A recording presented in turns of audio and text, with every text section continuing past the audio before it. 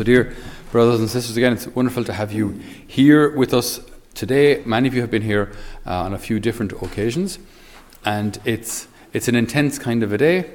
It's a very important day, though, to, as we said earlier, to ask ourselves, it's good to ask ourselves periodically, where am I going with the Lord? Where have I come from with the Lord? Or am I kind of stuck in my relationship with the Lord? Has my prayer life deepened at all in the last, decade? Or in the last 20 years, has my prayer life grown any deeper at all? Because it can happen. I'm 44, and I saw that, like, when I entered religious life and in the seminary, you get used to the schedule of prayer. So then, you wake up at this time, and there's morning prayer, and there's a holy hour, and there's vespers and night prayer, and you get used to it. And then, I'm doing my bit. It's all good. And very, very easy then to settle into this kind of, I've all them boxes ticked. Do you know? And to lose that enthusiasm, and to lose that excitement, and to lose that zeal. Like, for example, when was the last time you thought of prayer and thought, oh yes, I get to spend time with the Lord? Rather than saying, I suppose the Lord says, will you not spend 1 hour with me? So I suppose I better spend an hour with him. Or he'll be out with me. And Lord knows we need friends in high places, so I suppose we'll saunter along, and do the old holy hour and get it over with, I suppose. Keep him happy. Instead of saying, I get to spend an hour with the Lord. I get to spend an hour with Jesus. I get to have this 1 hour where there's nothing else going on. No TV to distract me. No phones going off. No kids shouting at me. No grandkids shouting at me. No dogs to be fed. No nothing. Just me and the Lord. What a gift. But see, it's the same hour, or it's the same time of prayer, but seen from two completely different perspectives. But the fact is the same, that you want to spend an hour with the Lord. But you can do so kind of begrudgingly, or you can do so with anticipation and excitement. Again, like we said a couple of times earlier today, compare that to a normal relationship, with your husband or with your wife, or with someone that you really care about, and look for a good friend that you look forward to seeing. And imagine if their attitude was, I suppose I haven't seen him in about 3 or 4 days. I suppose I better talk to him today. We'll try and squeeze in 20 minutes of conversation, and then I'll get on with the rest of my day. How about that? 20 minutes, that's fairly good going, isn't it? But if someone were to say that about you, jeepers, they only want to spend 20 minutes with me. Well, sorry for bothering you, But again, we do that with God. I'll squeeze in the few decades at the end of the day, just kind of, just tick that box and keep him happy. Why are we doing that? Why do we do that? I think with the Lord, we kind of need a bit of an injection of excitement and this kind of enthusiasm and a kind of a freshness.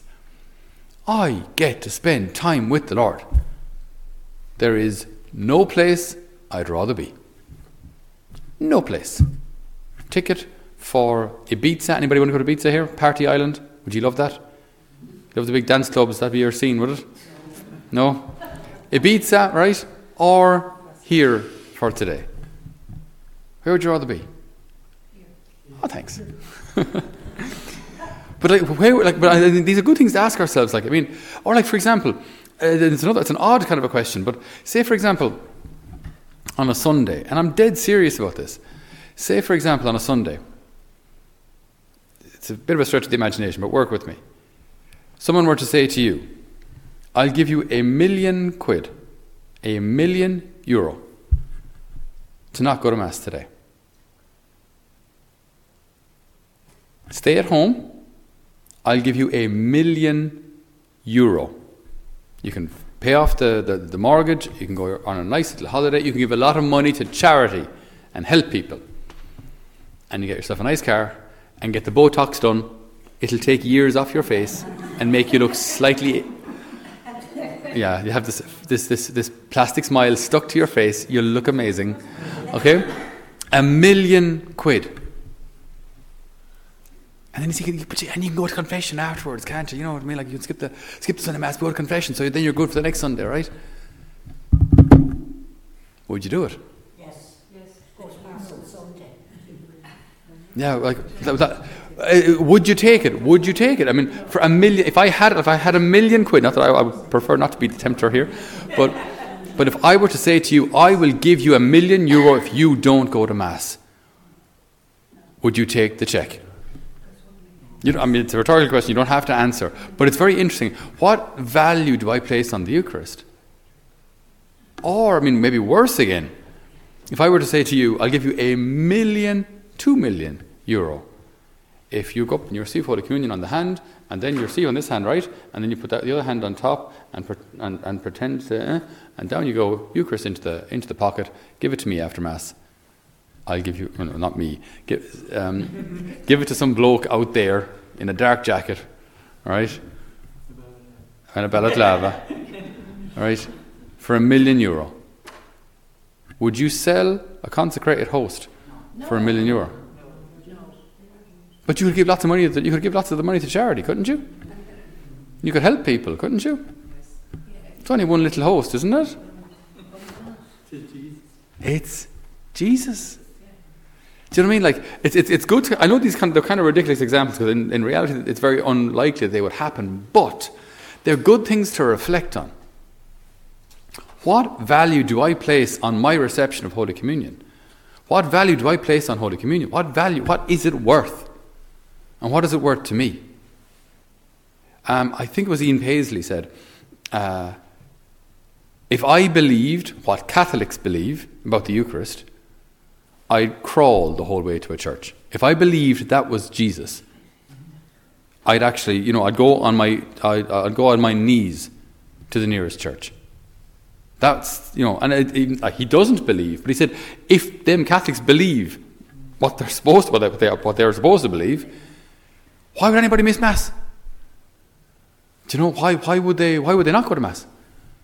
If they actually get to receive Jesus, why wouldn't we? So it's good to kind of reflect on these things. Like, what is it worth to me? What is it worth to me? I remember hearing a story of a Bavarian farmer who is a granduncle of one of the sisters in my community. And farmers, obviously, their life is very much dependent on the weather. It's just the way life is, So the hay was down.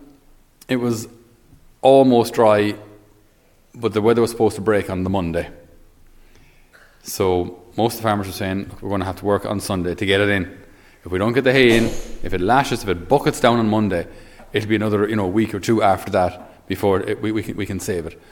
So a lot of the local farmers had decided to stay working on the Sunday and get the hay in. This fella said, no, I'm not going to work on Sunday. And what was the weather like on Monday? Absolutely bucketed rain. Bucketed rain. Right? And so a lot of the hay was lost, because it took weeks to dry up, and by the time it did, a lot of the hay had started to rot underneath anyway, so it was useless. But the Lord doesn't bless us necessarily immediately in the situation or circumstances that we expect. But that winter, the hay that he had seemed to go an awful lot further than usual. Right? So the cows were calving in the spring. Now, the vet didn't have to be called once. He didn't lose one calf. Right? Once they started milking again, the cows were bucketing milk. So the yield, the milk yield was higher. Not a single calf lost.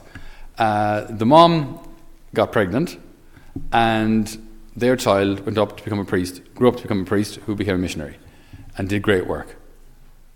Even though she had medical complications beforehand and was told she'd never have another child. So, we don't always see the Lord's blessings immediately in the way that we want. I would love to say, we didn't bring in the harvest on Sunday, and on Monday the sun was splitting the rocks and they've never had a better harvest. That would be an immediate kind of, an immediate, how would you say, blessing for an act of faith. And we'd love to see that. And sometimes we do. But sometimes the blessing comes afterwards in much more important things. So, what is our faith worth to us? What is the Eucharist worth to us? What is the Word of God worth to us? And when we discover these treasures, there's such beauty and consolation and joy and healing and hope. Do you know, because we have a God on our side who can do all things. So, if we have him, we lack nothing. And if you can say that, hand on your heart, if I have the Lord, I lack nothing, then you're ready for heaven. Because in heaven, that's the way life is for all eternity. God is my everything, and in him I lack nothing. And yes, your wife might be beside you, and you'll know who they are, and you'll love each other, but our everything is God. He fulfills our every need, our every want, our every desire. And everything in heaven causes us to thank him. In heaven, this is my own opinion now, the church doesn't have a teaching on this either way, but in heaven you are you. So you're still your same person. So Johnny is Johnny, and Paddy's Paddy, and Mick is Mick, and Bridie's Bridie. But in heaven, in order to still be you, you still have to have your memories. Basically, if you died and then your memory was wiped, and then you go to heaven and you've no memory of earth or of who you were and what you did, and then the Lord says, well, you skipped Mass. Did I? What's Mass? You have to have a memory. So when we die, my understanding is that you still have your memories from here on earth. The only thing is, though, in heaven then, if you go to heaven and you remember the occasions where you got drunk, now you're in heaven, but you remember the occasions where you were impure. You remember the occasions where you were jealous. You remember the occasions where you spoke very, very badly about people and spread it around. Can it still be heaven if you remember those things? Yes. Because in heaven, I'll remember I committed these sins and the Lord forgave me. Praise be Jesus. You understand? So even remembering my sins causes me to thank God and glorify him even more. You understand? And then when I remember the good things that happened, so down on earth, I had 2 or 3 children, or I worked in a parish here, there, and whatever good that we did, when we remember that in heaven, we'll say, Lord, that was all because of you. Praise be Jesus. Do you know what I mean? So the good and the bad causes us to praise God. Our sins, which we'll still remember, cause us to thank God because we have been forgiven washed clean by the blood of the Lamb. Praise you, Jesus. So nothing in heaven, nothing here on earth is wasted, and everything that we remember in heaven causes us to glorify God even more. So, like the Lord's plan for us is such a beautiful plan.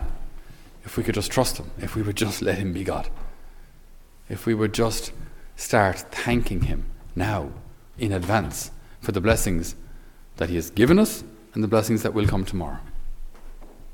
We're so blessed. You are so blessed to be here. We're so blessed to have this beautiful life-giving faith. And we are so incredibly blessed to be able to receive Jesus in the Eucharist. So Danny will be distributing the checks for £1 million at the back of the church there. We'll give you some picks and shovels. You can dig a hole during Sunday Mass, all the Sunday Masses tomorrow, and then dance your merry way to hell with your check. It's as I say, it's a kind of a ridiculous example, but it's good for us to see.